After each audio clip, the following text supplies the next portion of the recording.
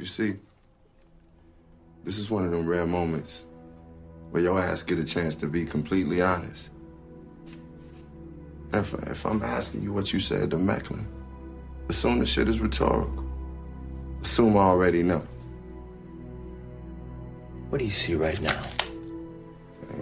You see exactly and only what I choose to show you. That is illusion, Ivy.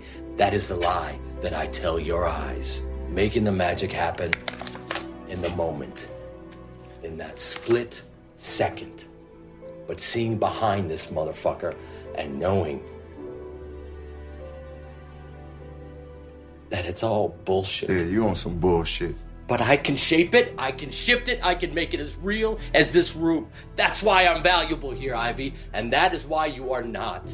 I ain't valuable. I am sorry. I love you. I never wanted it to be like this. You know that. It don't matter what you wanted. It's what you did. If you thought old man Primo could twist your shit up, wait till you see what I'm about to do here.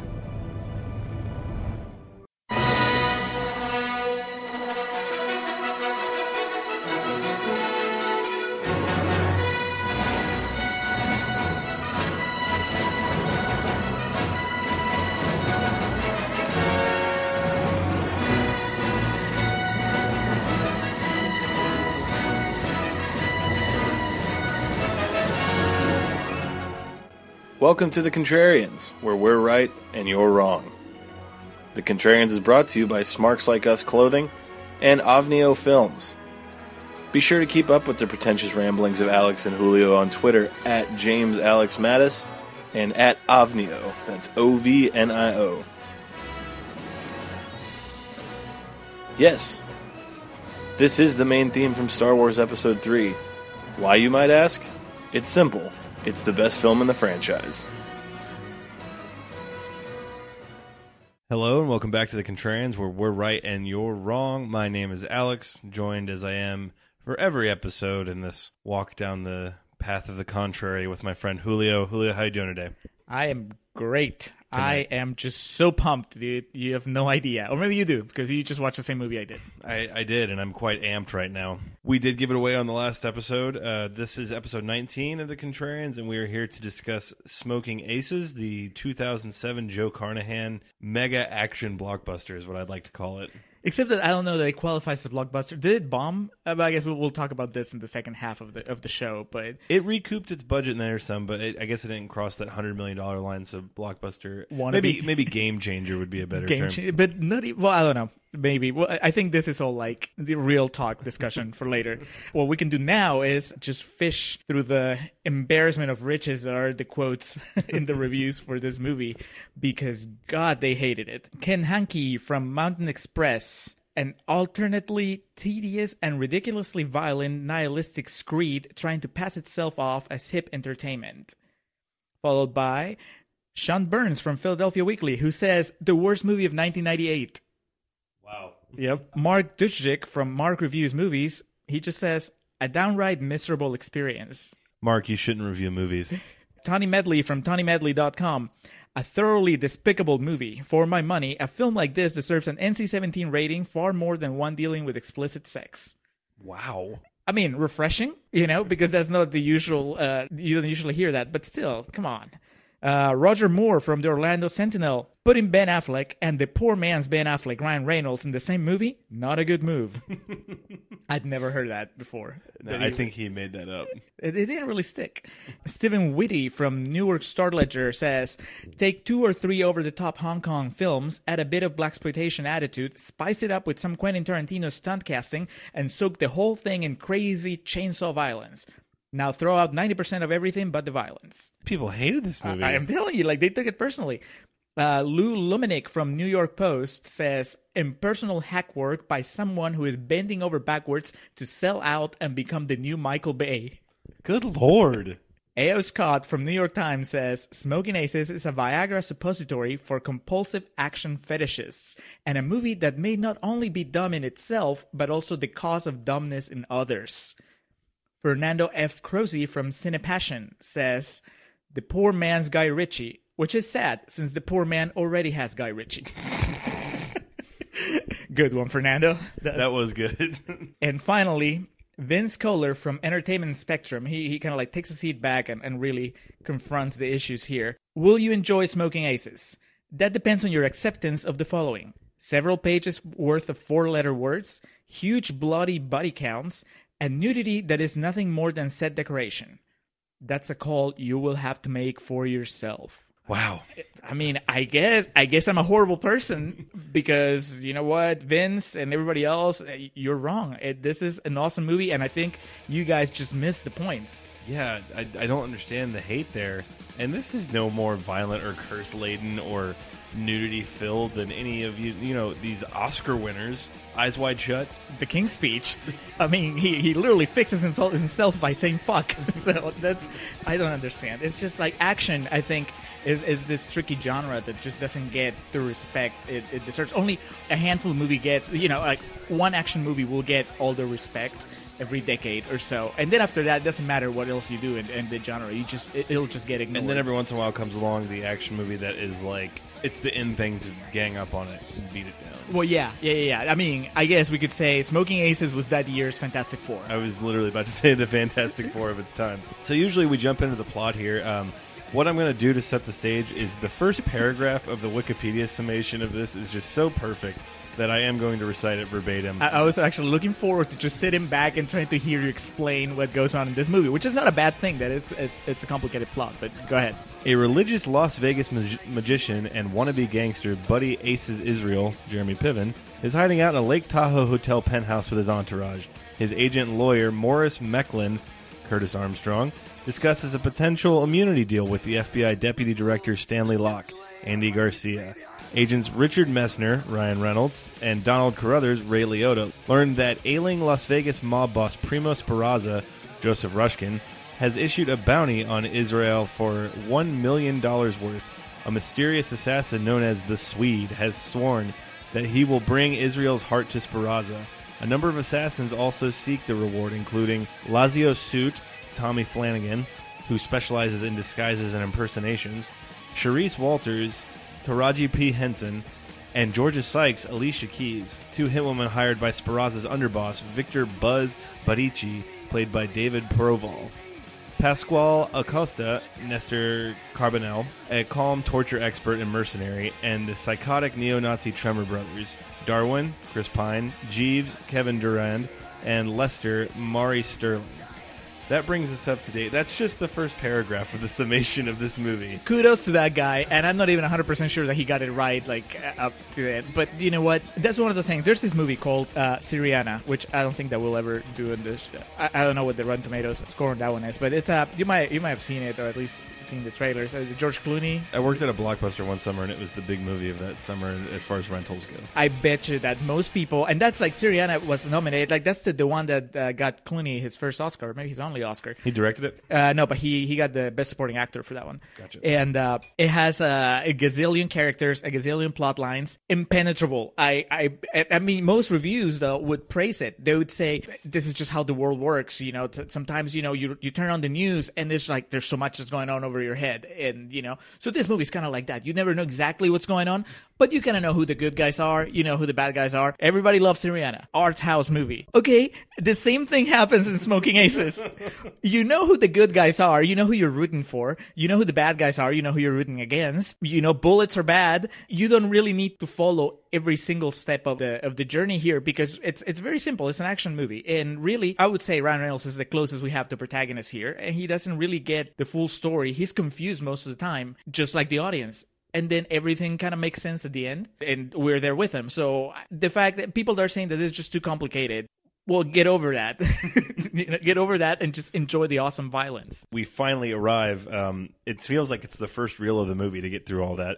But we arrive at the Lake Tahoe penthouse of Buddy Israel. We meet Hugo, who is one of his bodyguards, played by Joel Edgerton, a young, wise beyond his years Joel Edgerton. Untested.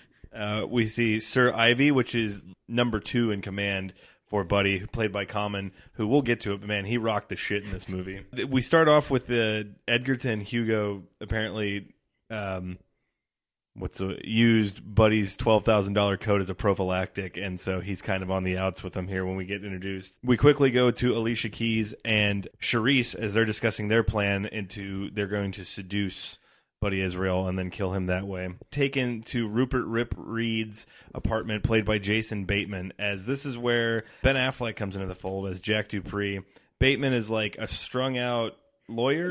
He's a lawyer. Who wants to collect on this bounty, and he's posted the bail on Israel. And he hires Affleck, Jack Dupree, Pistol Pete Deeks, who's played by Peter Berg, does he have any lines at all? He does. He's mostly nodding and reacting to things that Affleck says. Affleck gets most of the lines. Berg just kind of like reacts to them. Then the other guy... Hollis Elmore, played by Martin Henderson, who is easily the most forgettable person in this film. Yes. The main thing you're going to remember him for is the fact that he looks like James McAvoy. That was like, oh, more star in the film. No, not really. I think it's worth pointing out that summary of the plot up to this point. What it doesn't tell you is how awesome everybody looks, which really helps a lot in like telling people apart. Because you think with so many characters, so many movies, it'll happen all the time to me, at least when I'm watching a war movie. Everybody looks the same unless they're like Tom Sizemore. Everybody is the same. But here, you cannot miss. Everybody has such awesome hair. Like Jeremy Piven with his long hair, even from the very beginning when you see like the flashbacks. Obviously Chris Pine and his gang, they're like all crazy with the mohawks, and like Affleck has like that cap and he has the beard. Well, even Alicia Keys gets like to rock an awesome wig later on. So everybody's like, they came ready to transform. And Jason Bateman might be the best. It looks like he put on weight for that role. He has only one scene. It's so perfect too. His character's clearly just supposed to be completely out there. Like the setting, his apartment is just pandemonium. Like he has porn on the TV. He has a giant bunny costume. And at one point when Hollis tries to pick it up, he says, hey, it's not yours. Get your dick beaters off that. It's just absurd. And it goes back to that thing of Jason Bateman doing the same thing over and over again. You see flashes of brilliance like this, and you're like, man, go with it. Do something like this. Yeah, he's good. He is one of the most memorable. He's the complete opposite of the other guy. He's just like, you walk out of there thinking of Jason Bateman, and just I'm sure that this 5-minute scene plus like he has like a tiny like flash of another scene later on, that just opened the doors for Arrested Development season 4 and everything else good that happened after that. So with Jack Dupree and his crew set into motion, and then Locke, Andy Garcia, the head of the FBI in this film, he sends Carruthers and Messner to detain Buddy and bring him in. So now all the wheels are in motion. Everyone's heading towards Lake Tahoe for this. The first 2 acts of this film are basically like a pressure cooker. Yeah, it's just the movie hitting you with like movie star after movie star. When you said that it was a game changer, like I wish it had been, because really watching it, you're like, this is the way that action movies should be from now on. No red shirts, or rather everybody's a red shirt because everybody's a star. So anybody can get killed at any point because everybody's on the same importance as far as like casting level. Yeah. But sadly, no, which makes this even more special. It's just so awesome that that kind of thing could have happened. All the pay cuts that they might have taken, just to get Ray Liotta and Ryan Reynolds like in the same scene more than once. So the FBI wants Buddy, if I'm correct, because they don't want Sparaza to get him, because the FBI at this point in the film is trying to...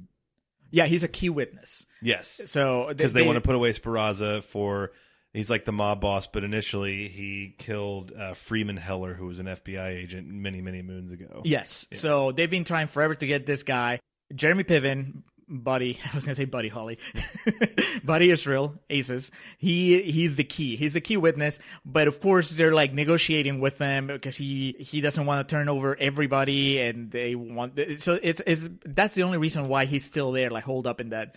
He's kind of playing with them. He is the Rosetta Stone of this film. Yeah. He is like the key to unlocking everything up to a point, and then things change. But that's the other thing. The other thing the movie's doing that people were so busy complaining about it aping Tarantino or Guy Ritchie or whoever, that they just missed how it's a very powerful critique of just the adult world and bureaucracy. Everything that happens here is so complicated because adults are making it complicated. Even the hitmen themselves are really contriving with costumes and all this. You would think that anybody could kill Jeremy Piven. It's Jeremy Piven. Even like Jeremy Piven as a magician in this movie, he does some cool stuff, but still, it's Jeremy Piven. You could cap him at any time, even if he's holding up in a hotel. But yet here, these guys, half the time, they self-defeat. Mercenaries fighting against mercenaries, and the cops chasing their own tails. and that's just the adult world.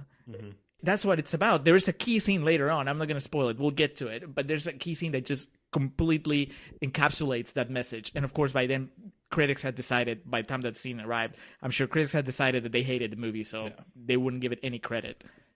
So Acosta is the first one to make it to the hotel in search of Buddy. He's impersonating a federal agent.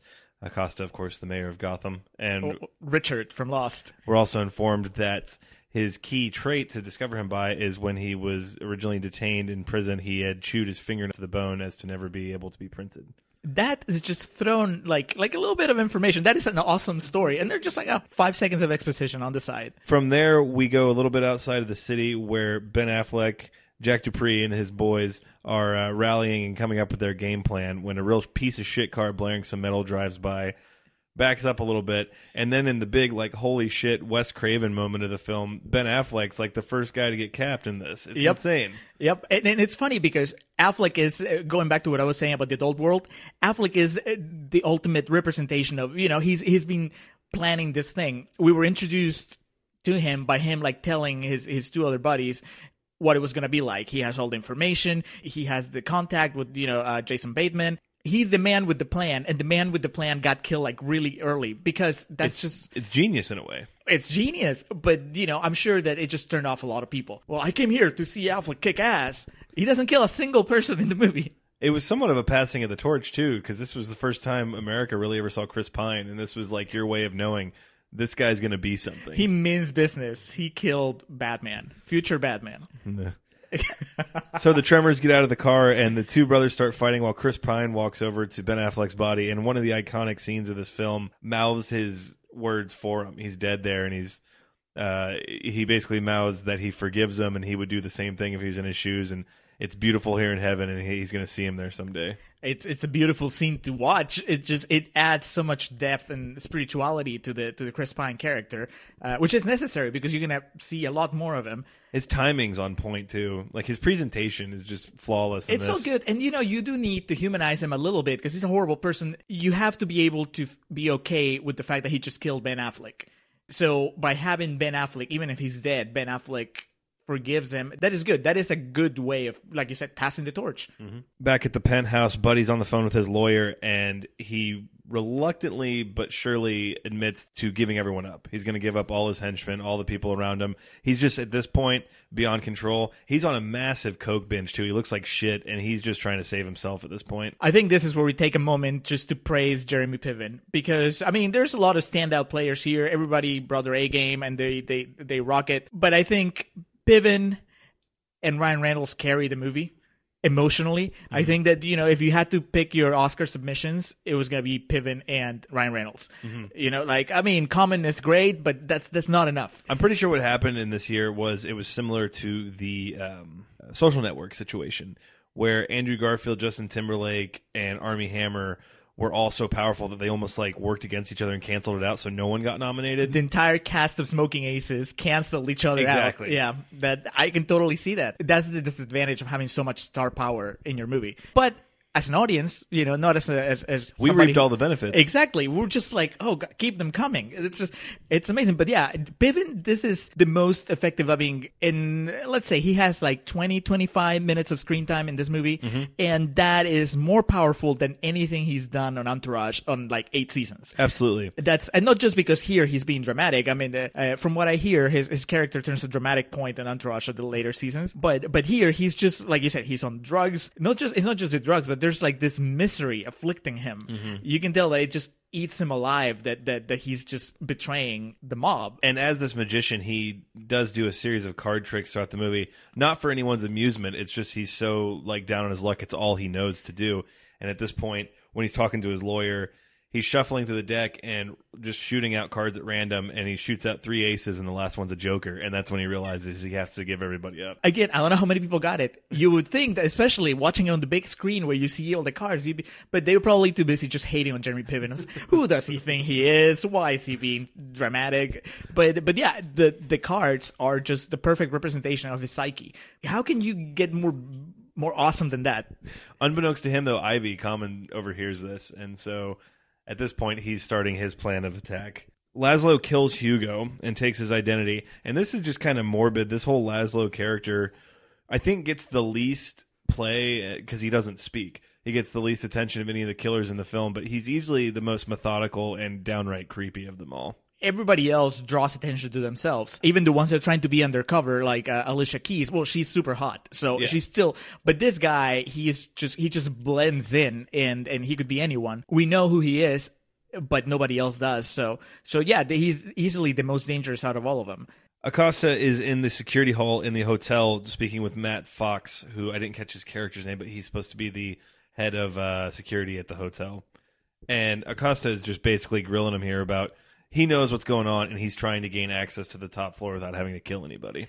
By the way, Matthew Fox, that's Jack from Lost. That's Lost alum number 2. And then one of the brothers of the Crazy Brothers. Is it Kevin Durand? Yeah, the guy that played the Blob in Wolverine Origins. Thank you. Yeah, he is the bad guy in season 4 of Lost. So 3 lost people here in this movie. That's another sign of just awesomeness. Matt Fox doesn't give him the information he wants, though, and unfortunately Acosta has to kill him. He stabs him with, I guess his trademark weapon is kind of like a really long sai. He stabs him through the stomach. The Uniclaw from Wolverine, just one. It's another. It's a touching death. They really. I don't know if you didn't want to kill him. Yeah, and I think the movie didn't want to kill Matthew Fox because they at the very end, at the end credits, did you notice that he's the last name in the credits, and they give him the and. It's like they list everybody. He gets the and credit. Nice. Yeah, and Matthew Fox. Literally, he has one scene and he dies, and then he takes his sweet time dying. While he's dying, it's right as he answers the phone, and you hear Ray Liotta on the other side. Agent Carruthers is, "We need a complete lockdown on your hotel." At this point, Acosta does hit him with the pretty awesome line. When he's dying, he tells him to close his eyes. Don't make this face the last thing you see, because heaven may hold it against you. I mean, that's pretty baller. That's Carnahan was going all out writing. Yeah, the one of so many awesome lines in the movie. Alicia Keys, Georgia, is getting her get up on because her plan of attack is pussy, as she says. So she's going to go in with a group of prostitutes to Buddy's room and attempt to kill him from there. So she's getting all done up, and Charisse is in the Catacorny Hotel with the biggest sniper rifle I've ever seen in my life. Yes, and from the moment you see it, you just know you cannot wait for that thing to start shooting. They describe it, they show it to you in like so much detail, and then it's just another, like, you talk about pressure cookers. You're just like, when is that gun gonna go off? And Charisse and Georgia, this is where we kind of get an interesting insight to their relationship, because at this point, it's clear that Charisse has feelings for Georgia beyond that of a friendship. Yeah, that is another thing that, come on, give the movie some credit for really, amongst all this craziness, it takes a moment to explore unrequited lesbian love. In a very serious, because her feelings, they actually drive the plot at one point. So you're talking about 2 very strong female characters, minorities, because they're both black, and they're like badass, and also one of them is in love with the other. And actually, I when I first saw it, I thought that they were a couple. I sensed like it was going both ways, but then the movie proves you wrong. Or maybe she just changed her mind at the end. I don't know. Either way, like it's just a great team. That's just like on the level of the bromance between Ray Liotta and Ryan Reynolds. We go back to Agent Locke, Andy Garcia, and he finds out something about Primo Speraza. We as the audience aren't quite sure what he knows, but it's clear that this is going to come back into play here before too long. Yeah, it's just one of those like moments where like everything goes in slow motion for a second, and Andy Garcia just looks up and he's like, "Stop!"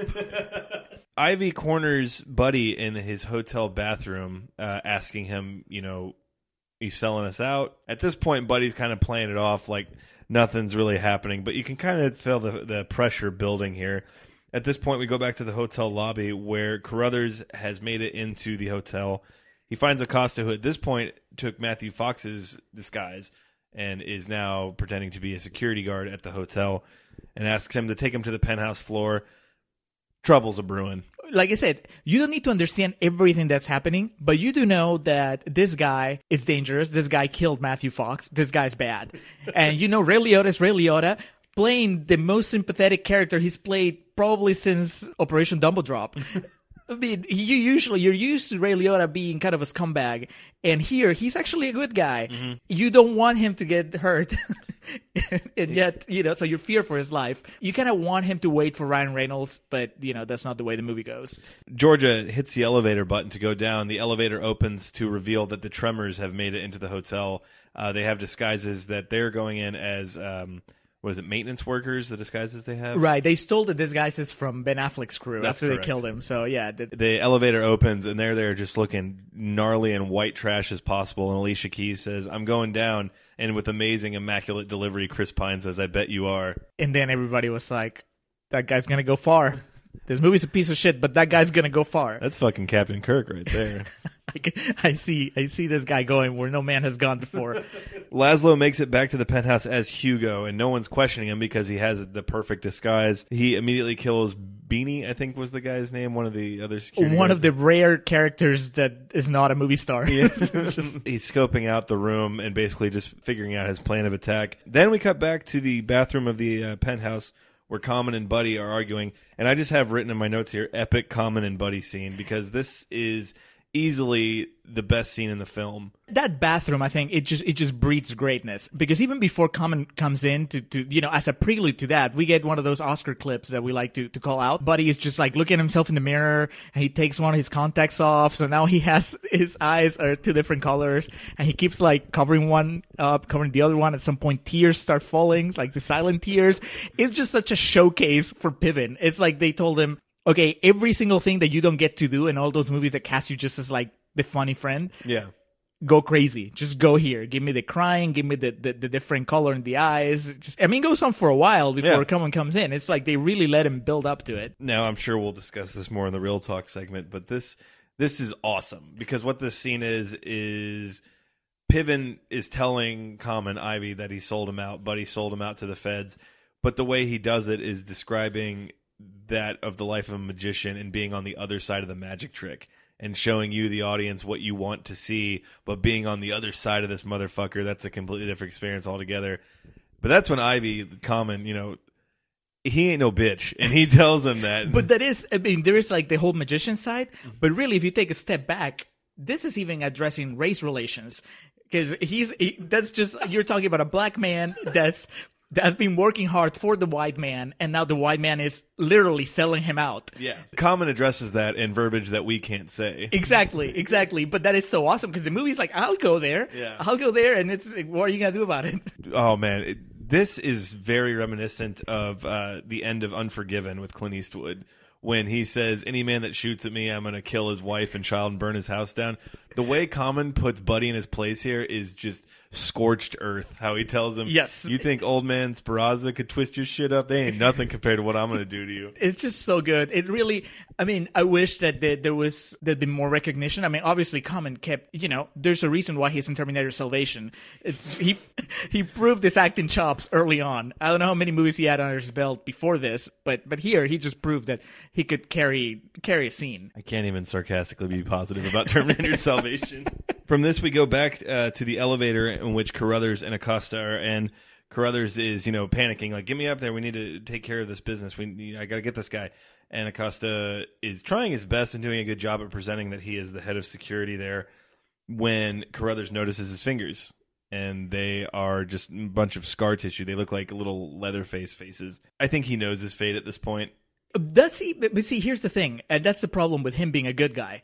Because going back to the adult world and the rules that we impose on ourselves or whatever, common sense says that as soon as he sees the chewed up fingers, then he has a gun, and the guy's facing away from him.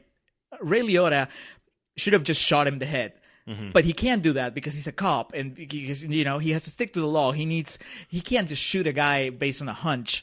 So he tries to get some more information, get him to really say something that will really prove that he's a bad guy. And in doing so, I think that he makes him suspicious, and then, things go south. Being on the side of the law, being a responsible adult ends up badly for you. And also the cinematography in this scene is downright genius, because the previous scene where Acosta killed Matt Fox, and he says, don't look at my face because heaven may hold it against you.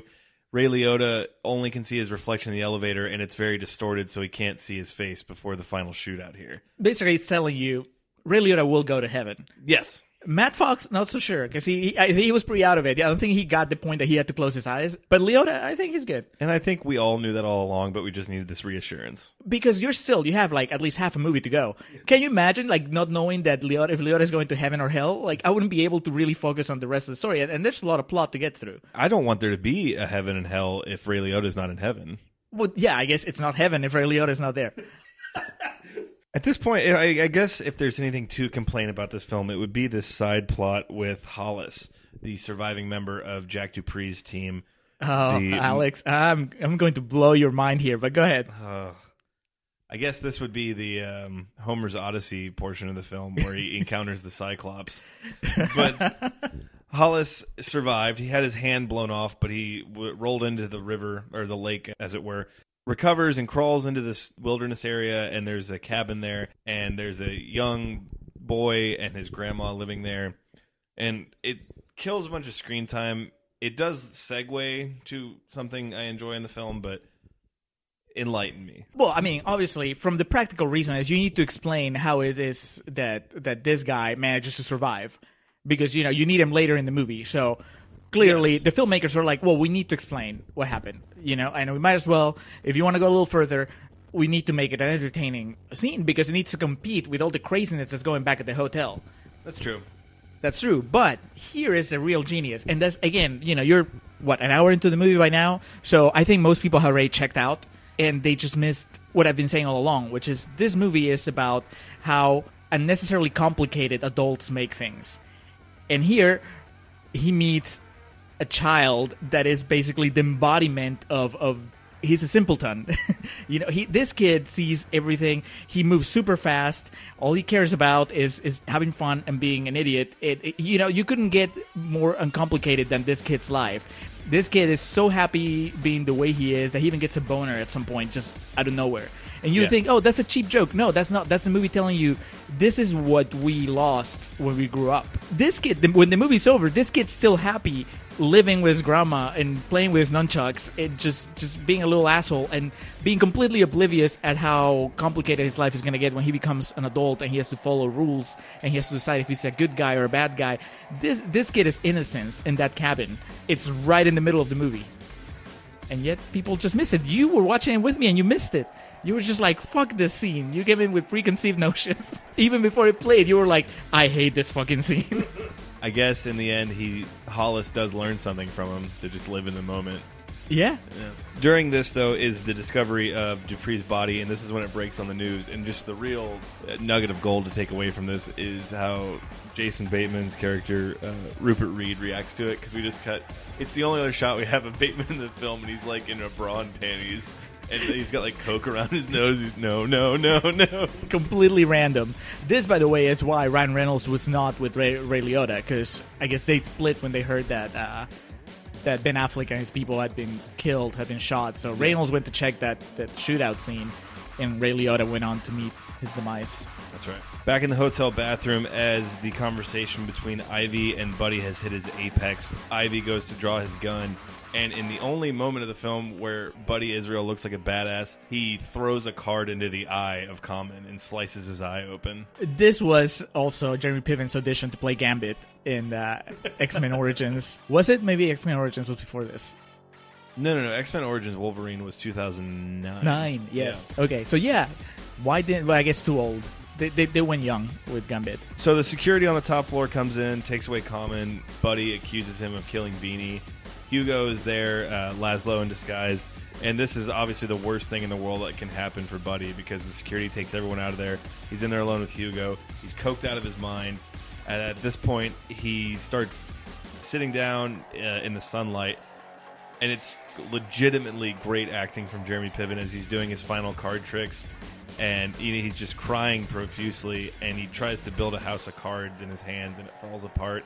And that's when he gets the phone call from his lawyer that says it's over. Yep, because of whatever secret message Ray Liotta got, not Ray Liotta, Andy Garcia got, they're backing out from the deal. They're not offering anything to Jeremy Piven. So he's fucked. His life, whatever was left of it, falls apart, just like his House of Cards.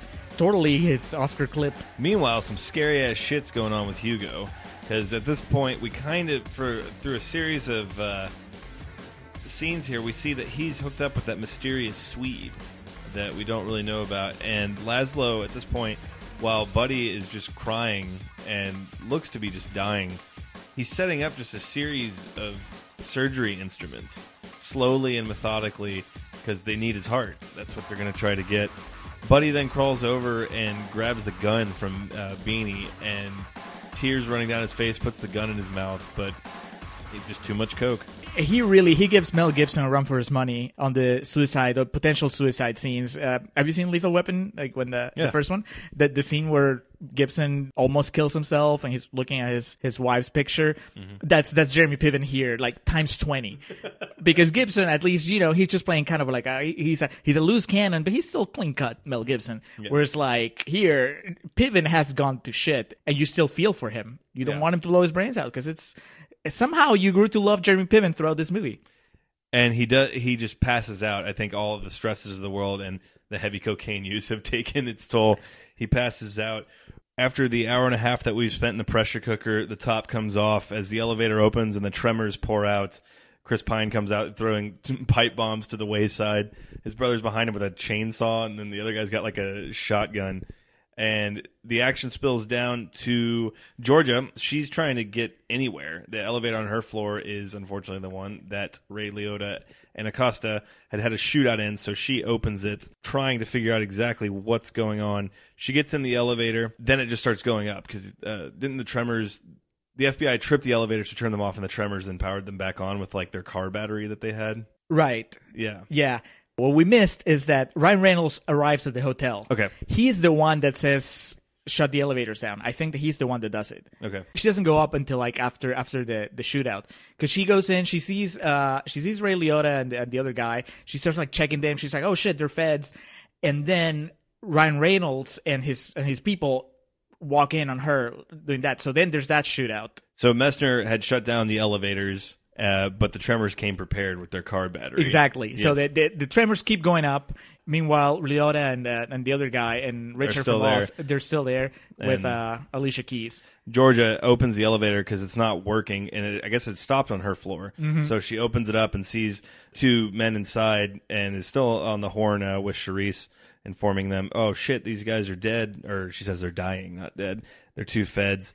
And that's at that point that Messner, Ryan Reynolds, comes up with the crew and just basically sees her in the elevator with them. So, of course, they're going to assume that she did it. And then you get your sick wish where Charisse starts unloading on the federal agents with that fucking cannon. She's just going to protect her girl. So it's just everything you hoped for. Mm-hmm. With whenever that cannon went off, it was just exactly what you wanted, which is people flying everywhere. It's pretty amazing. Acosta comes back to life and shoots Alicia Keys down. I believe shoots her in the leg and in the side. And he's about to cap her in the head when Carruthers comes back too and unloads the rest of his clip on Acosta. It's like heaven sent him down for like just a second. Hey, finish the job. Okay, now you can come back. Ryan Reynolds immediately comes to the side of his father-like figure when Carruthers tells him it's a mortal wound and it's all over. And Ryan Reynolds, this is where he starts giving Jeremy Piven a run for his money. Yes. This is where they really start butting heads. From here on, like from here until the end of the movie, it's just like this slow and then not so slow burn like on Ryan Reynolds' side. Like he turns intensity up to like 100. Charisse has lost contact with Georgia at this point, and she looks through her the scope and sees a prostitute that had just died by proxy in the battle and automatically assumes there are hookers all over the hotel, by the way. Every scene has like hookers in the background walking by, so of course eventually some of them get shot. She loses it and just starts going off. We cut pretty drastically to the top level where the tremors are wreaking havoc on all of Buddy Israel's security, and you get kind of an insight to the different characters and the different methods here. Acosta's very sleek and docile. Laszlo is very, very strategic, and the tremors are just fucking anarchy.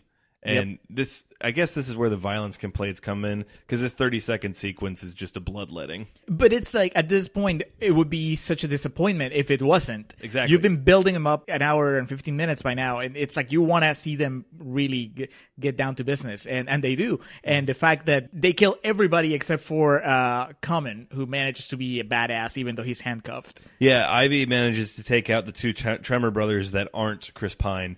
While this is going on, and Ryan Reynolds is tending to Carruthers. Alicia Keys, the elevators turn back on. She goes to the top floor, remembering Chris Pine from, his very inappropriate sexist remarks earlier, pulls a gun on him, saves Common. It's love at first sight, and then Chris Pine retreats. A lot happens in a short amount of time. You have to keep up. It's just one of those things where you just don't know, because normally at this point, because you're trained to watch action movies a certain way, and you think you figure out this movie, so you're like, there's no way that these three people walk away. Like when you have Alicia Keys, Chris Pine, and Common, and you're an hour and a half into the movie, there's no way that this ends without at least one of them dropping dead. But no, somehow that scene manages to finagle the three of them out of there alive. Chris Pine's heading down the elevator. Ivy and Georgia take off through the stairwell. At this point, that's when the FBI reaches the top floor with Andy Garcia, and they do have the Swede with them, who we find out at this point is a surgeon who's just there basically to extract the heart of Buddy. So they come in and nab Buddy, and they stop Hugo right before, I guess it was like some sort of lethal injection he was about to give him. Agent Messner, Ryan Reynolds, is on his way up through the stairwell when he runs into Georgia and Ivy, and he is pissed at all the wrong people. As Georgia explains to him, I didn't do that. They pull their guns on each other, and he basically just realizes this isn't the way to go and lets them pass. That's some great acting from Ryan Reynolds, where he has to really decide if he wants to engage in a shootout with these two other people, who even though one of them is wounded, I think he decided not to take his chances. It's been proven at this point that Common Ivy is like possibly the baddest ass in the film. Yeah, he survived like a Gambit shot card to the eye, and he managed to kill two of the brothers and rescue Alicia Keys. So yeah, I think that Ryan Reynolds kind of like sensed that, and he's like, it's not worth it. I need to get to the top floor. Because of the mask disguise, Laszlo's able to escape fairly easily. He just rips the mask off, and then they just think he's a nobody. So but again, this goes back to like, there's an easier way of fixing this whole thing. You find a guy that's about to lethally inject Buddy, you just shoot him. Yeah. But sadly, they're cops, so they can't do that. Once again, those adult rules just get in the way of just like a clean slate. Things would be so much simpler. We get down to the lobby, and there's Laszlo once again in a new disguise. He's got a security outfit on. Acosta's being carried out on a stretcher. At this point, there's kind of the ambiguous ending of his character where we're not sure if he's alive or well, because the big sigh, the blade in his pocket repels. The Wolverine claw just kind of like pops up again. It's more of like a Lady Deathstrike claw, I would say. Well, if you want to get super nerdy, yeah. Okay. Yeah.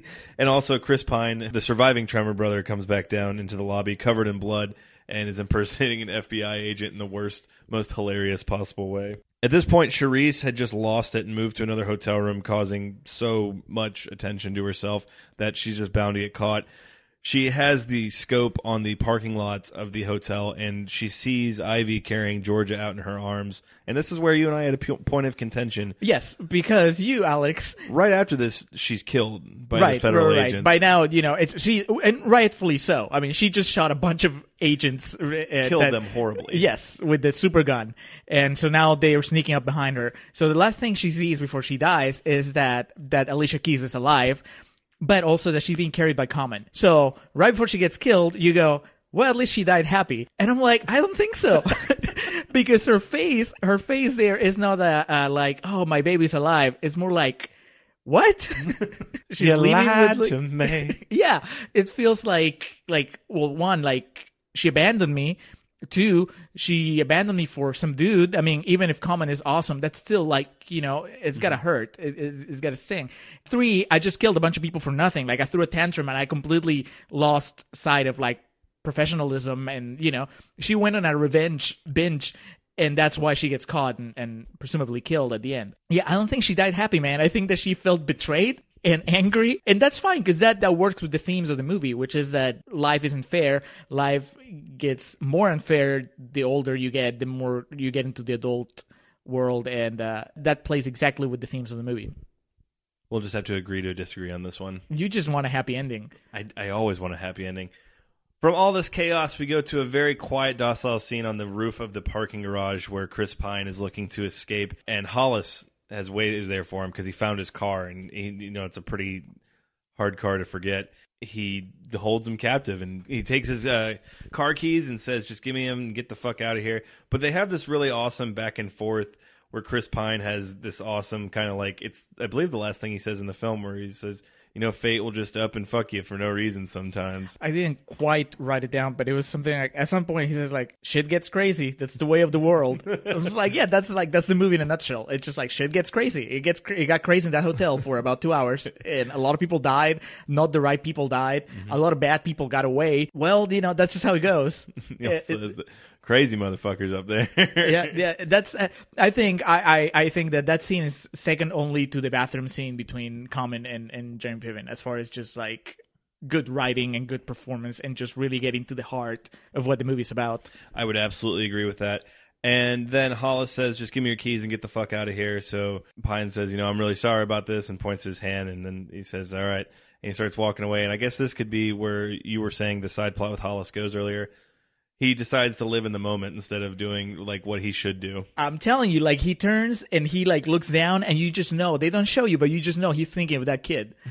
It's like, what would that kid do? That kid would cap this guy. He wouldn't just let him go. You don't have to be like in this morally gray area. You have a gun. He killed your friends. Just kill him, and he does. We go to a hospital, and I believe it was in Washington D.C. They said, where they moved the bodies. Ryan Reynolds, Agent Messner's there, wanting answers, obviously, and Locke informs him that not only are Buddy Israel and Primo Speraza father and son, but Primo Speraza is Freeman Heller, the FBI agent who had gone undercover into the mob 40 or 50 years prior, and they thought that Primo had killed Heller, but it was actually the FBI that tried to kill him for getting in too deep with the mob.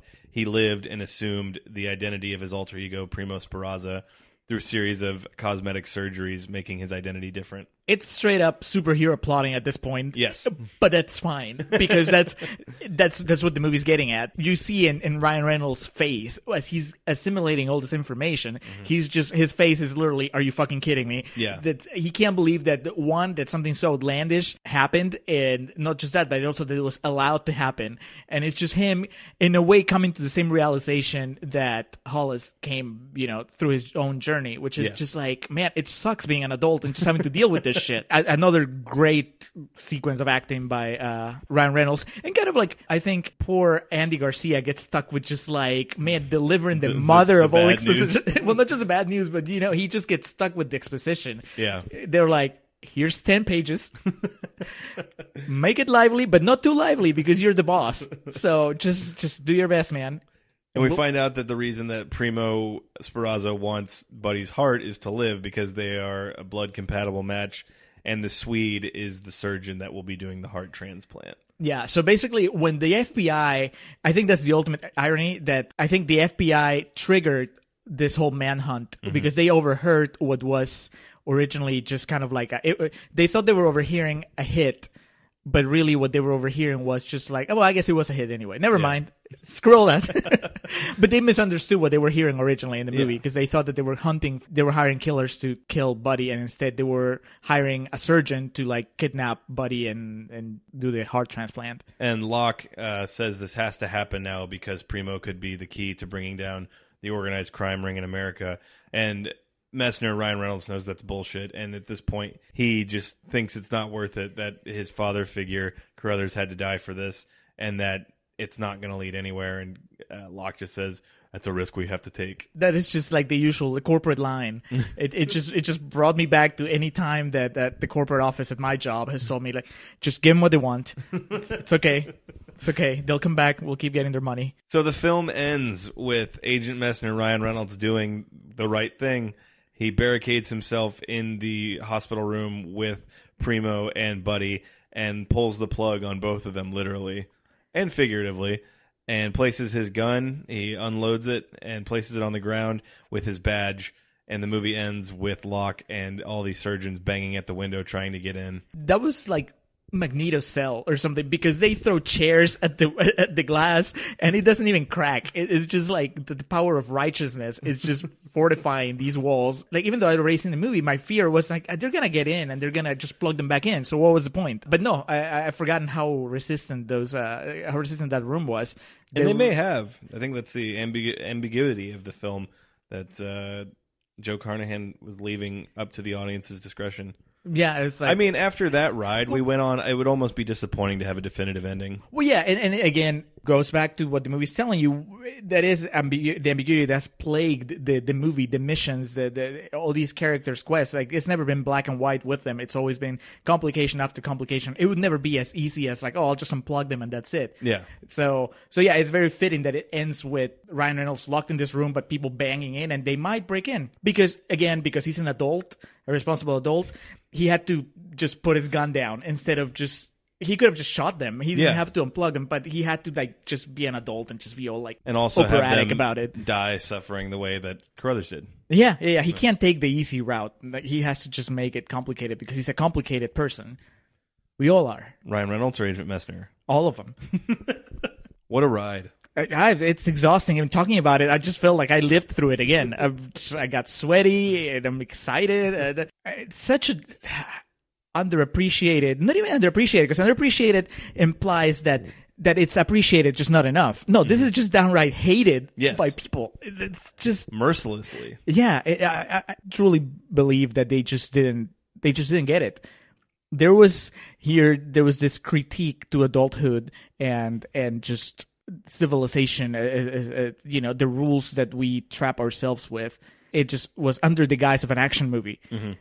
It's the kind of thing that any other year by any other filmmaker, maybe with a more distinguished cast, would have been praised. Yeah. But here, because they saw, it's Ben Affleck and it's, this guy Chris Pine, who probably will be Captain Kirk. That's a popcorn movie. And then they keep comparing it to Tarantino, and I think that they just convinced themselves that it was a bad movie and didn't give it a chance. And watching it nearly 10 years later, I think a lot of people should, because there's a lot to be gained from it. And I think it's the Fantastic Four analogy was perfect. I think it was just the cool thing to do to hate on this movie when it came out. I think this movie would actually make you hesitate a lot less if you were about to shoot someone.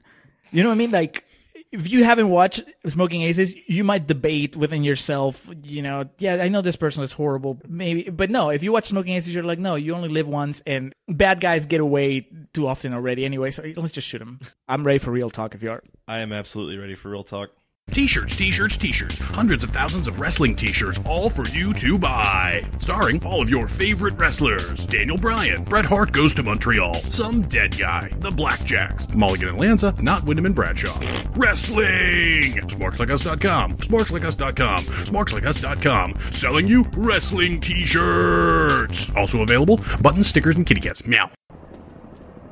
Hey! That your car? No, I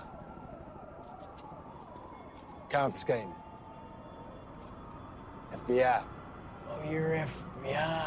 Yeah. Yes, I am. I would advise you to lower your weapons, sir. You're investigating those murders out at the lake, huh? Am I? 3 men were ambushed and shot. 2 died and had their bodies dumped in the lake. The other has severe hypothermia, possible dementia, and will probably be a multiple amputee by week's end. Shit. Okay, you're right. Sorry. You shot me, and you murdered my friends. Yeah, I know. And you dumped us in the lake. Pretty much. You were here hunting a man named Israel, weren't you? Is that who you was here for? Israel? Huh?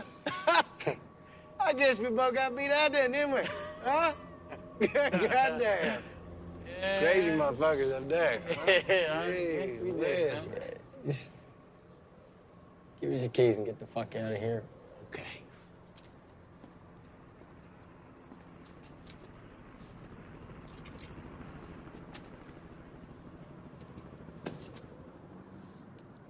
I'm really sorry about all that. Shit gets wild and crazy. They just up and fucks you for no good reason. You know? It's the way of the world. The way it's always gonna be. Okay, then. Peace, bro.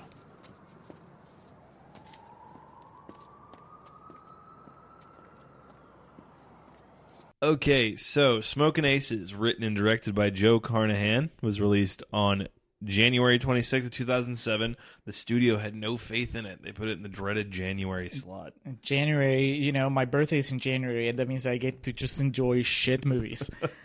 Budget of $17 million. Like, as I was telling you when I was jotting these down, kind of surprising considering who's involved, but then you came back with no one was on top of the world at that point. So I don't think so. I mean, what's the biggest star back then? That's was in this Affleck movie? really struggling then? I can't remember. If it's after Jersey Girl, then yes. Okay. That was there's a valley Gilly? in every time he did Gilly. I mean, I don't know. I was not working Hollywood at the time, but I would assume that he was not getting paid like Armageddon numbers by then. I think Reindeer Games numbers. Reindeer. I think that was the beginning of the downfall. Don't you talk shit about Reindeer Games. I have to. This is my contract. Box office return of $57,103,895. So to the dollar. Yeah, according to Wikipedia. Made it return. Yeah, but I think that I mean that's clearly not, again that didn't crack the $100 million mark or anything like that. But it got savaged by the critics, and 29%. That's Elizabethtown numbers. Wow, Elizabethtown was that low? I don't know, but I'm talking like no, it was like hate-wise. 20%. Yeah. Well, let's go ahead and let's do your well, quotes. yeah, okay, yeah, because there are. I mean, after all, 29% of critics that actually liked it. Though I will say some of the quotes were just kind of like, "Oh, I like it, but not really," or it's not that no bad. one wanted to own up to it. Right. There are a few people though that just went in, like Felix Vasquez Jr. from Cinema Crazed said, "A great ensemble cast along with excellent direction makes this a gem worth the watch." Agreed. Eric D. Snyder from ericdsnyder.com. "It's never boring for a minute, and it's a ridiculous, fun waste of time." Yeah, I'm good with that.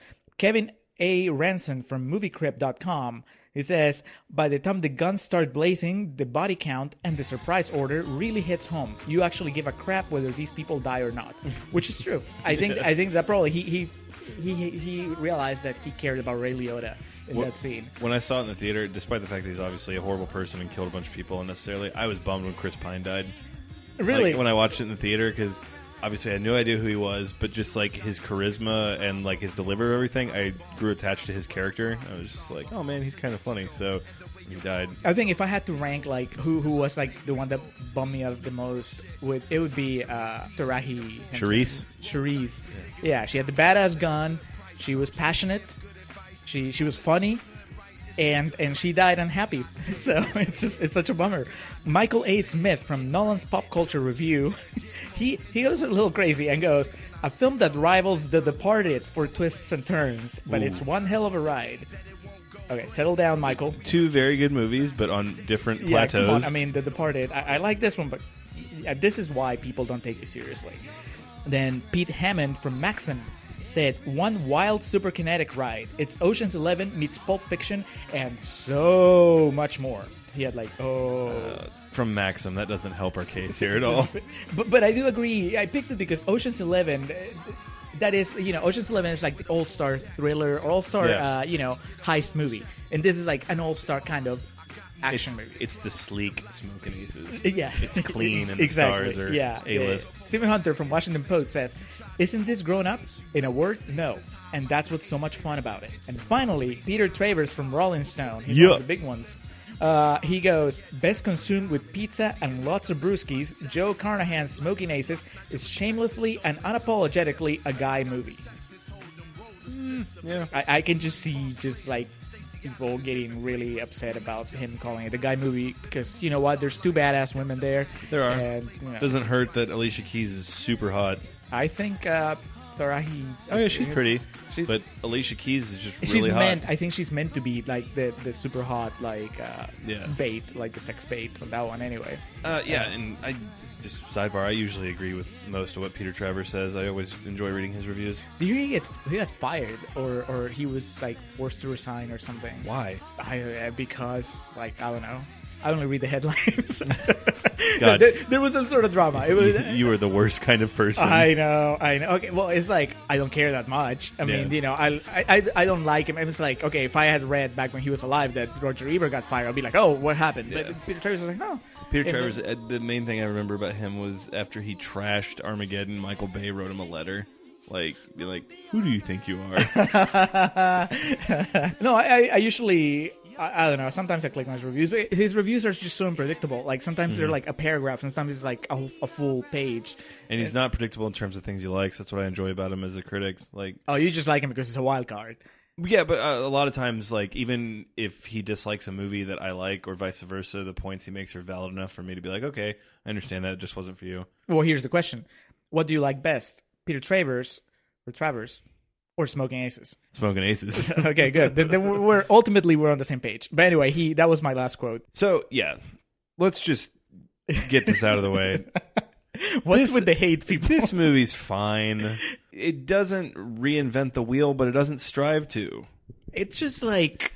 This isn't some bullshit where it's like offensively bad, like Garden State, where it tries to like... It's back to like the hate level of... and you know what? I said Elizabethtown, and there is a little bit of that too, but more so like even a more recent episode of ours, Take Me Home Tonight, where you're like, it's not at 17% or whatever. You know, it's like, why? Yeah. Why do you hate it so much? Well, to be fair, Take Me Home Tonight, the thing was, its rotten score came because just everyone's negative reviews were, it's not original. Elizabethtown was something of everyone was disappointed in it because it was Cameron Crowe. This is just unbridled hatred for no clear reason other than it seemed like it was the cool thing to do to make fun of this movie at the time. Yeah, it's like, you know, we just spent all of December and probably part of November just praising all the Oscar bait movies. We're ready to trash something. And of course, if you go from that type of Oscar, like those award type movies to this, which is just like hyper stylized nonsense, then yeah, it's going to be a bit of you need a palate cleanser in between there. But it's not even that. I mean, because I would hate to just fall back on the very easy defense of like, well, this is just one of those movies where you just kind of have to stop thinking about it and just enjoy the ride, even though it is. But it's more than that. I mean, I would even go as far as just pointing out, listen, if you're referencing Tarantino and Guy Ritchie, you know, okay, well, Tarantino is like a complete different beast, but you can't compare anything to Tarantino because that whatever you're comparing is going to lose. This movie too, like the whole Guy Ritchie thing, this movie is almost exactly the same as Snatch. Right, that's what I mean. Like, so okay, you're bringing up Guy Ritchie in your comparison. I was like, okay, so you're telling me that you like Guy Ritchie's movies and you don't like this one. Mm-hmm. Why? What's the difference? Like the accents? I mean, it's why are you resenting? Is it that you expected more from Joe Carnahan because you like Narc better? I mean, I just don't understand. Yeah, and that's the thing too. His track record wasn't really established at that point. Enough for someone to be like, he's better than this.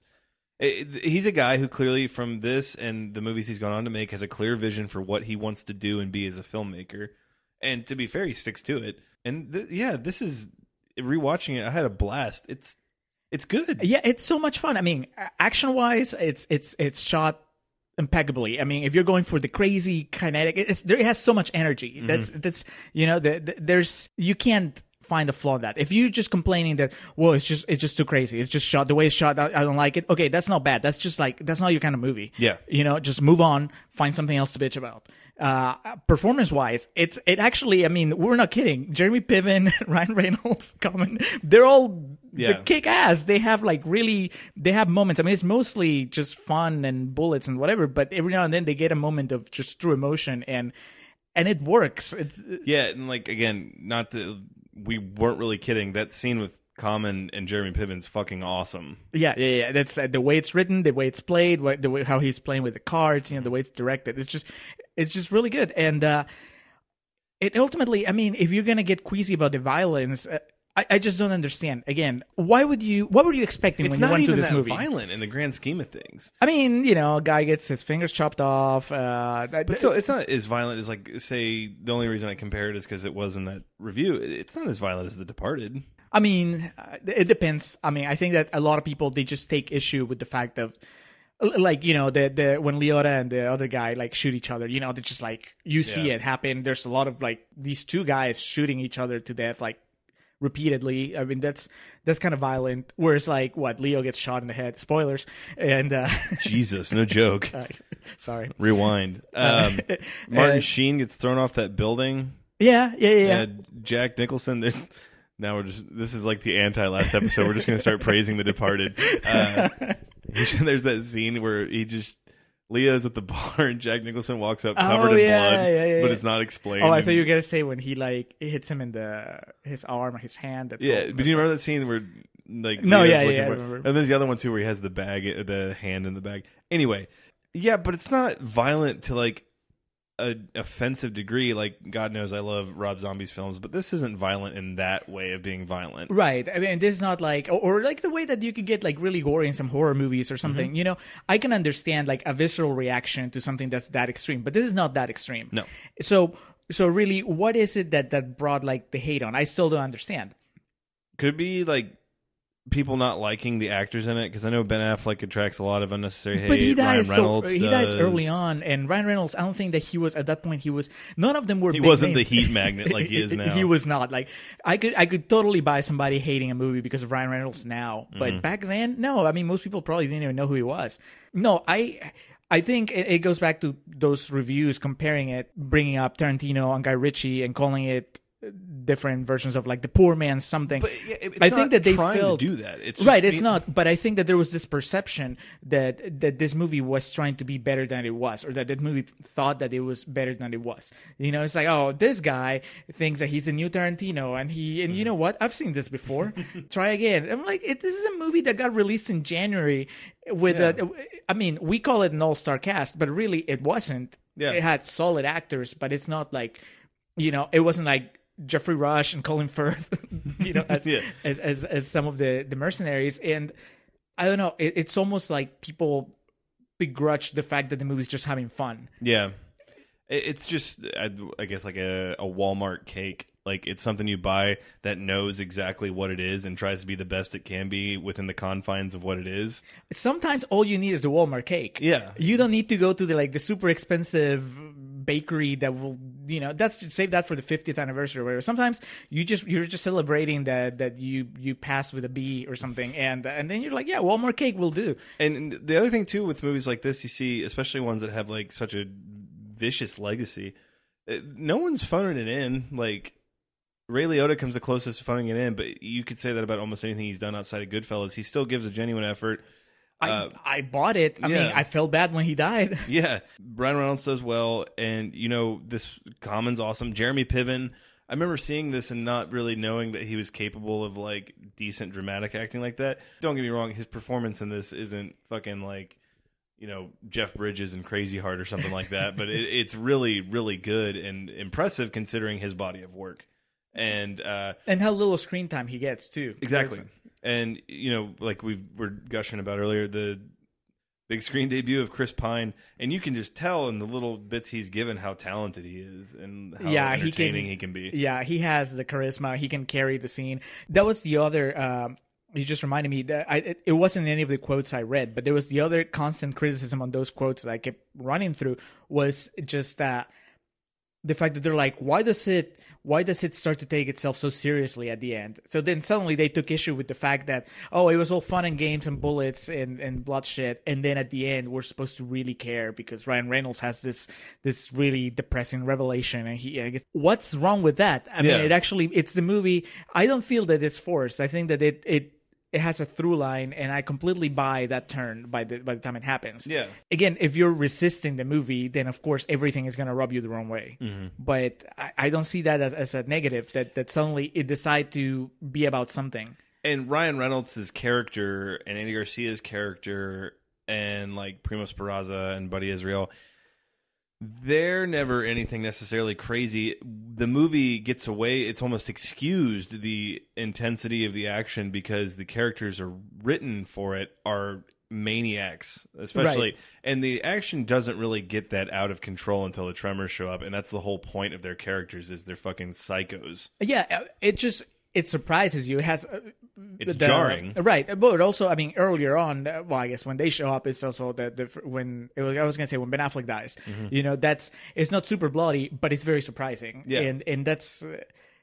But again, who would be mad about that? I'm know. Like, that's cool. Surprise me, bro. Bring it. I really don't understand.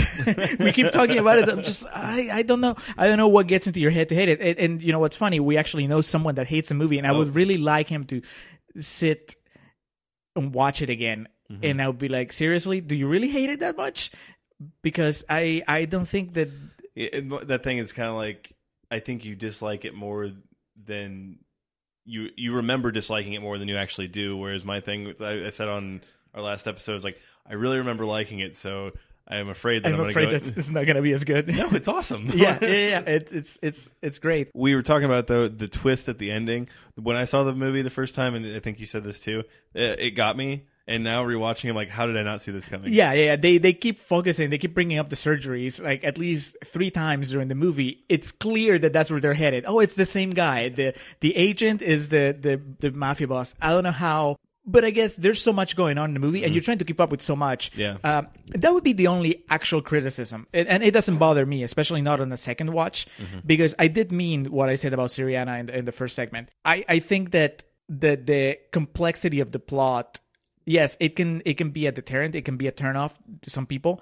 But ultimately, it's very, hey, these are the good guys. These are the bad guys. They're shooting at each other. You know who to root for. Just stick with it, and you'll figure out most of it by the end. Alicia Keys is hot. We know. Alicia Keys is hot. You don't want her to get hurt. No, you don't. The guy from Lost is creepy. You want him to get hurt.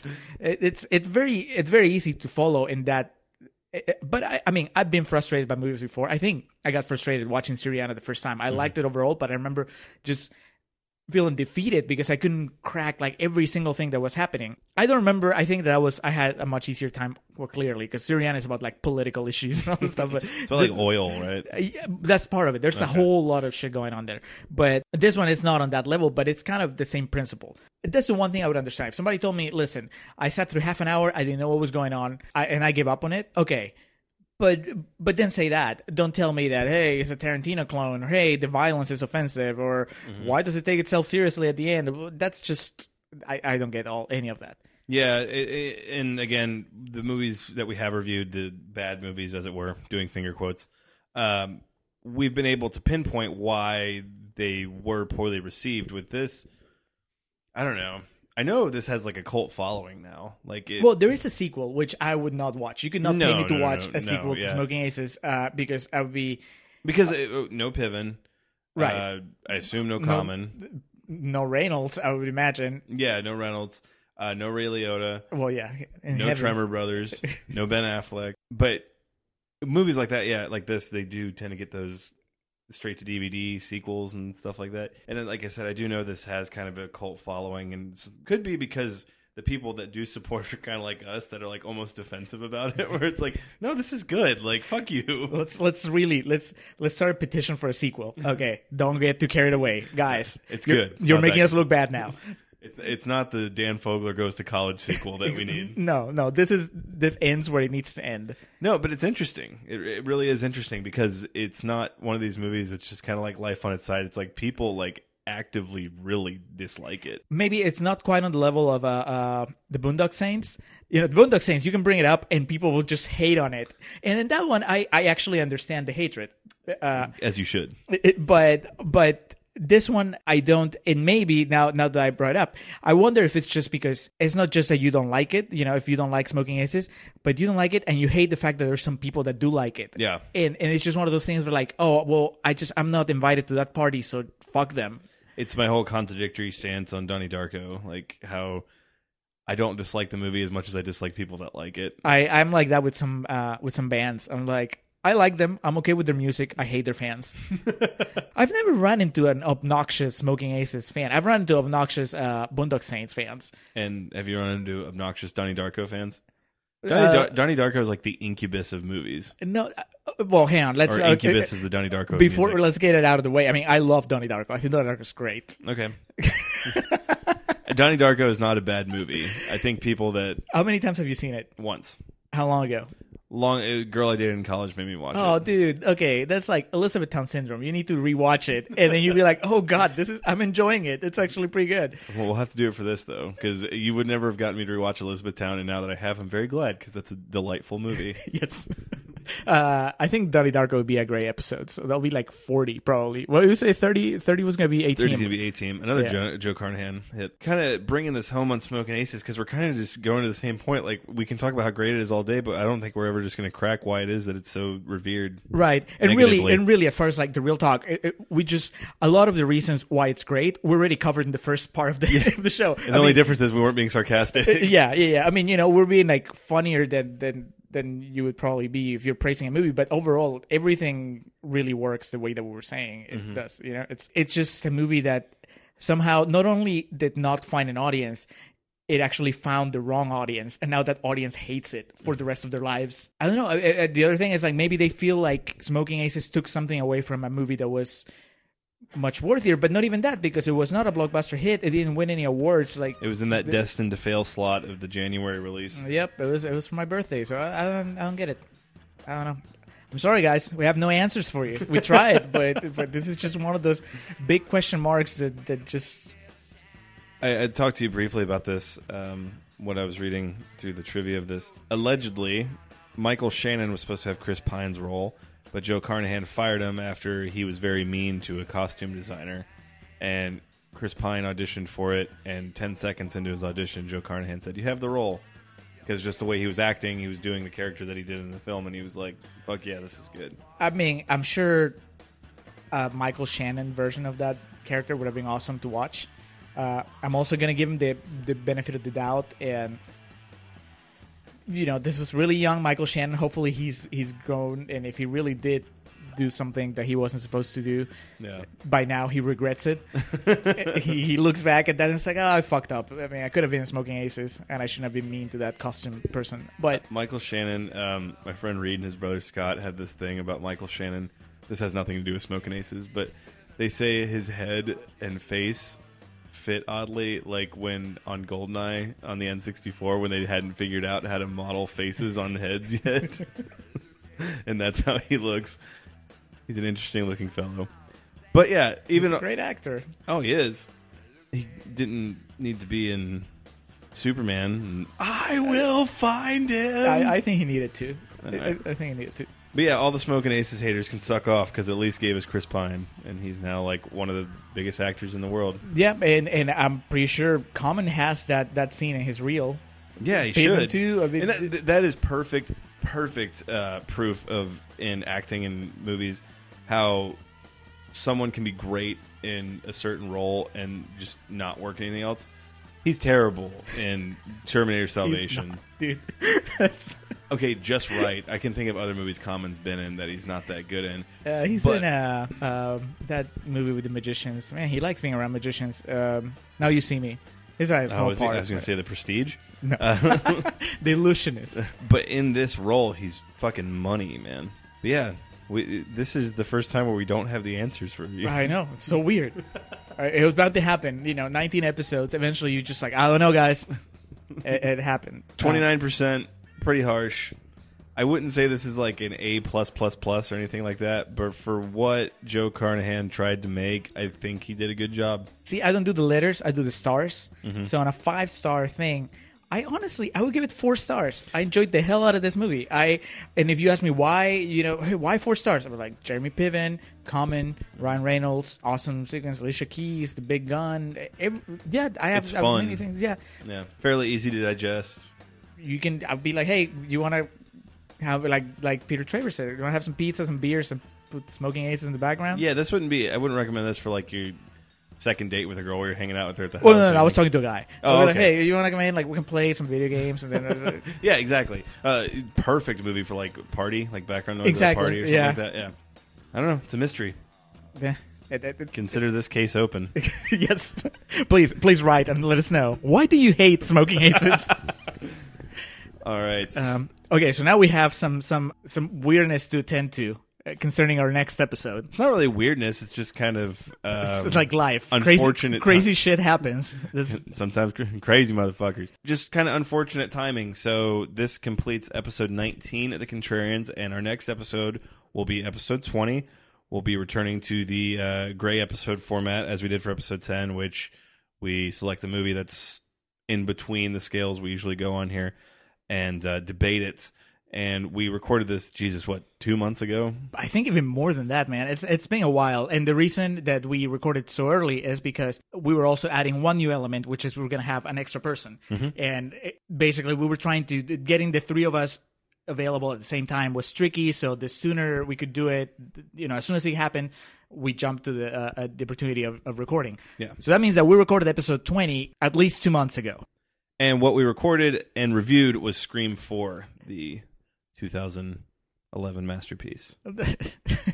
Well, that's up for debate. You'll find out next episode how we all feel about it. But 2 months ago, directed by Wes Craven. 2 months ago, Wes Craven was still alive. Mm-hmm. Wes Craven is not alive now. He passed away, a month ago, maybe? No, he passed away 2 weeks ago. Yeah, 2 weeks ago, which was obviously a bummer for just the sad. fact that he was an awesome filmmaker. Regardless of how you feel about Scream 4, I mean, he has a body of work that just can't be ignored. Within the parameters of what he did, he was one of the best ever. Yeah, I mean, obviously, if we were recording episode 20 in a couple of weeks, we would actually make it the Wes Craven episode. And it wouldn't be just about Scream 4. It would be about, I would talk about how Nightmare on Elm Street just scared the shit out of me when I was a kid. I think that's the experience for most people. My big one was Scream, the first Scream. My dad and sister were out of town on some trip or something, and it was just me and my mom at home. I was a kid who wasn't really allowed to watch R-rated movies, and my mom took me to the video store and said I could rent anything I wanted, and I wanted to rent Scream because all the kids at school were talking about it. And that opening scene with Drew Barrymore is just embedded in my skull forever. Yeah, that's kind of like what happened with me. I was much younger. I don't know. I was probably 10 at the oldest, and Nightmare on Elm Street was on TV. It just came on and we were watching. It was playing on TV for the first time, I think. And so we were I think 15 minutes in maybe. And then my mom walked in and she just turned it off. And I was I acted like I was bummed, but really I was relieved because I was terrified. And dude, I'm not kidding. I actually had nightmares for at least 2 weeks straight. It really, you don't think so, but really some stuff really just scars you. Yeah. So yeah, he was a great filmmaker. And of course, the first reaction was oh, bummer, he died. And then the second reaction was fuck, did we badmouth him when we're just playing around with Scream 4? I can report because I actually listened to the raw footage or the raw audio files that we didn't. Actually, we hardly mention him. Again, if we're recording it, next week, we probably bring up his contribution more. But as it is, it's really more of a three-ring circus of arguing about the plot twists and the performances in Scream 4. So yeah, just sad end too. I think it was brain cancer that he had that took him. Do you know he had a Twitter account? I didn't know this. And no. he was he would tweet fairly often. I didn't know until the day he died, people started retweeting their favorite Wes Craven tweets. Oh. I was that's cool. Yeah. So instead of recording a lead in to our 20th episode, we're just going to edit and present it as it was. But I think we can just say here's our tribute to Wes Craven, and as the cinephiles and film nerds that we are, he obviously was a big contributor to that. So thank you. And you know what's funny? I mean, it's not funny, but because this is going to you just said, oh, he died 2 weeks ago, but really by the time that this goes up, it'll be at least a month. It's like Looper, man. It's don't try to make sense of the time travel. We set ourselves up for it. That's our fault for recording that far in advance. Yeah, so we recorded with our friend Eddie. We'll do the full intro on the 20th episode. Not a format change or anything. We just brought him on for the special 20th episode. The 20th episode as well is going to mark our 1 year of Contrarians podcasting. Is that how it goes? Really? Yes, we did it in the middle of October of last year. Yeah, because we did Nightmare Before Christmas. Mm-hmm. And now, Scream, we didn't really plan it. That it would fall another horror movie for Halloween, but that's pretty good. Yeah, and had a lot of fun doing it and continue to do so. We have mapped out the next 7 shows, I think. So stay tuned for that. So yeah, appreciate the support and everything, and just hope you guys enjoy it and continue to listen. I have stuff to plug. I don't know if you have stuff to plug, but I actually wrote it down so I wouldn't forget. No, absolutely. Absolutely, you don't have stuff to plug? No, I don't. Well, I'll plug. I figure I'll plug for this show and next show because we didn't plug anything on episode 20 because we're we don't know what's going on. The world might have ended by the time that... There's a couple things I wanted to mention. One, that Dan Fogler is going to play Roger Ebert. No, that's not true. Josh Gad. Josh Gad is going to play Roger Ebert in a movie. I just wanted to say that. I'm not opening up the discussion or anything. I'm just saying, hey, you know how we keep talking about Josh Gad in this podcast? You win. Yes, thank you. Okay, number 2, there is a web show called A-Town that is it's actually shot in Austin, and I went to the party for the season premiere of their second season. And it was like a lot of fun. It was fun, and I was like, oh, I'll mention it because actually I was just curious to see what it'd be like. I feel like I don't know enough filmmakers in Austin, oddly enough. I know a lot of writers, but actual filmmakers, I don't know that many.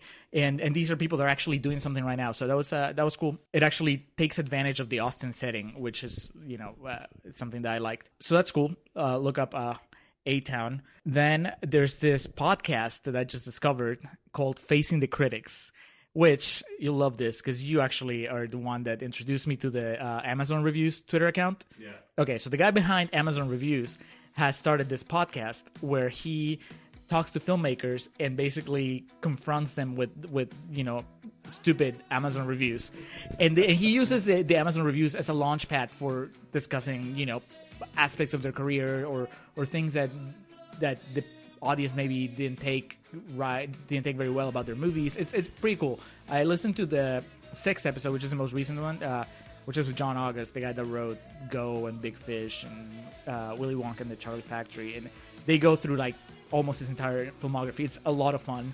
And then I listened to the first episode where he talks to, I don't remember the name of the guy, but it's the guy that wrote Drive Angry, Jason X, and My Bloody Valentine, and it's also a lot of fun just going through. So that's pretty cool too. And then finally, I have a acquaintance. It's another fellow writer who also happens to be an actress, and apparently she was in this movie that was shot in Austin, or at least by an Austin filmmaker. She kind of mentioned it, and I was like, okay, I'll watch it, and well, yeah, sure, I'll give you a shout out on the podcast. So like the 20 people that listen, maybe they'll watch your movie. It's called Two Step, just 2 words, no dash. And I was like, well, I need to watch it, and then if I watch it and it sucks, I'll just mention it, and then I won't go into detail. But luckily, like, I watched it and it was actually pretty awesome. It's nice. It's just like a thriller, and it's really well acted, well shot. It's just awesome. I was so happy. I actually watched it right before coming here. Nice. And so I'm actually gonna reach out to the director because I follow him on Twitter now, and just tell him that I thought his movie was great.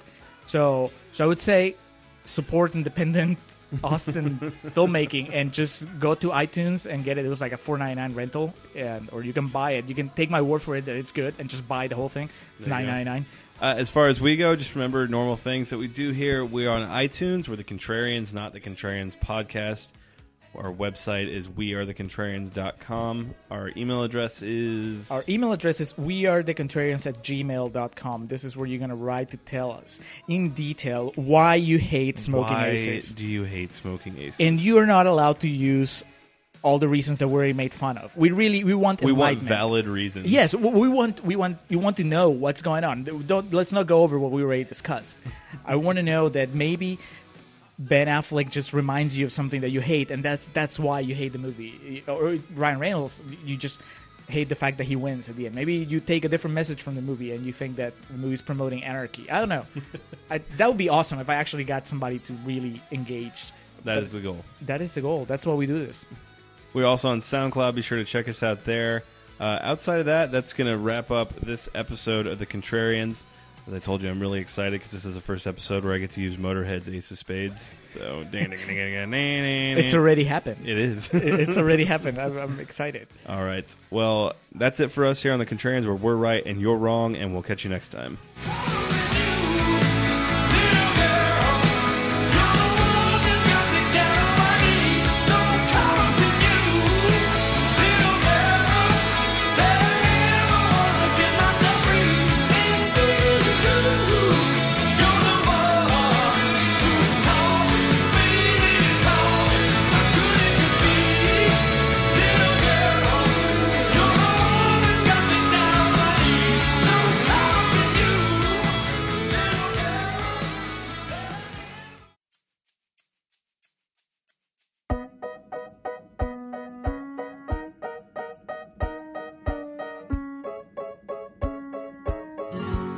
Thank you for listening to The Contrarians. On your way out, be sure to swing over to youtube.com/Ovnio Films. That's OVNIO Films.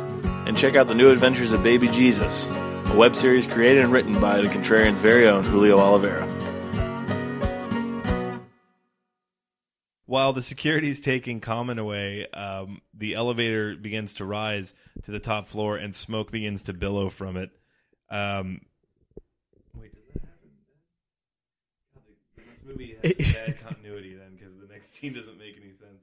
Well, I think that the timeline, it kind of like time speeds up and slows down depending on who you're checking in with, because technically, like, there's no way that the conversation between Common and Jeremy Piven takes that long. You know, there's like a lot of stuff that happens. Yeah, but the tremors come up before the FBI, because that shot's before the FBI shows up. No, but the FBI shows up in the other elevator. Oh, the FBI shows up to the elevator that so has there's three elevators: the one that Leota's dead in, the tremor elevator, and the FBI elevator. No, the FBI doesn't show up. Yeah, they do, because Andy Garcia comes in, or is that the very end? That's the very end. This is the very end. The FBI or whatever security just showed up to take Common out of the. Okay, because and now they're getting back to that elevator. So time. Oh yeah, no, you're right. Okay, there's no. There was security posted outside of Piven's room. But those are the guys that come in to remove. So time slows down here for Hugo because he doesn't really come back into it until the FBI shows up. Right, like they take Common away. A lot of bloodshed. Right, they take Common away. Piven passes out and he's done for the rest of the movie, pretty much. Okay. And then while the FBI is waiting for the elevator, the elevator comes up with the crazy people. That's right.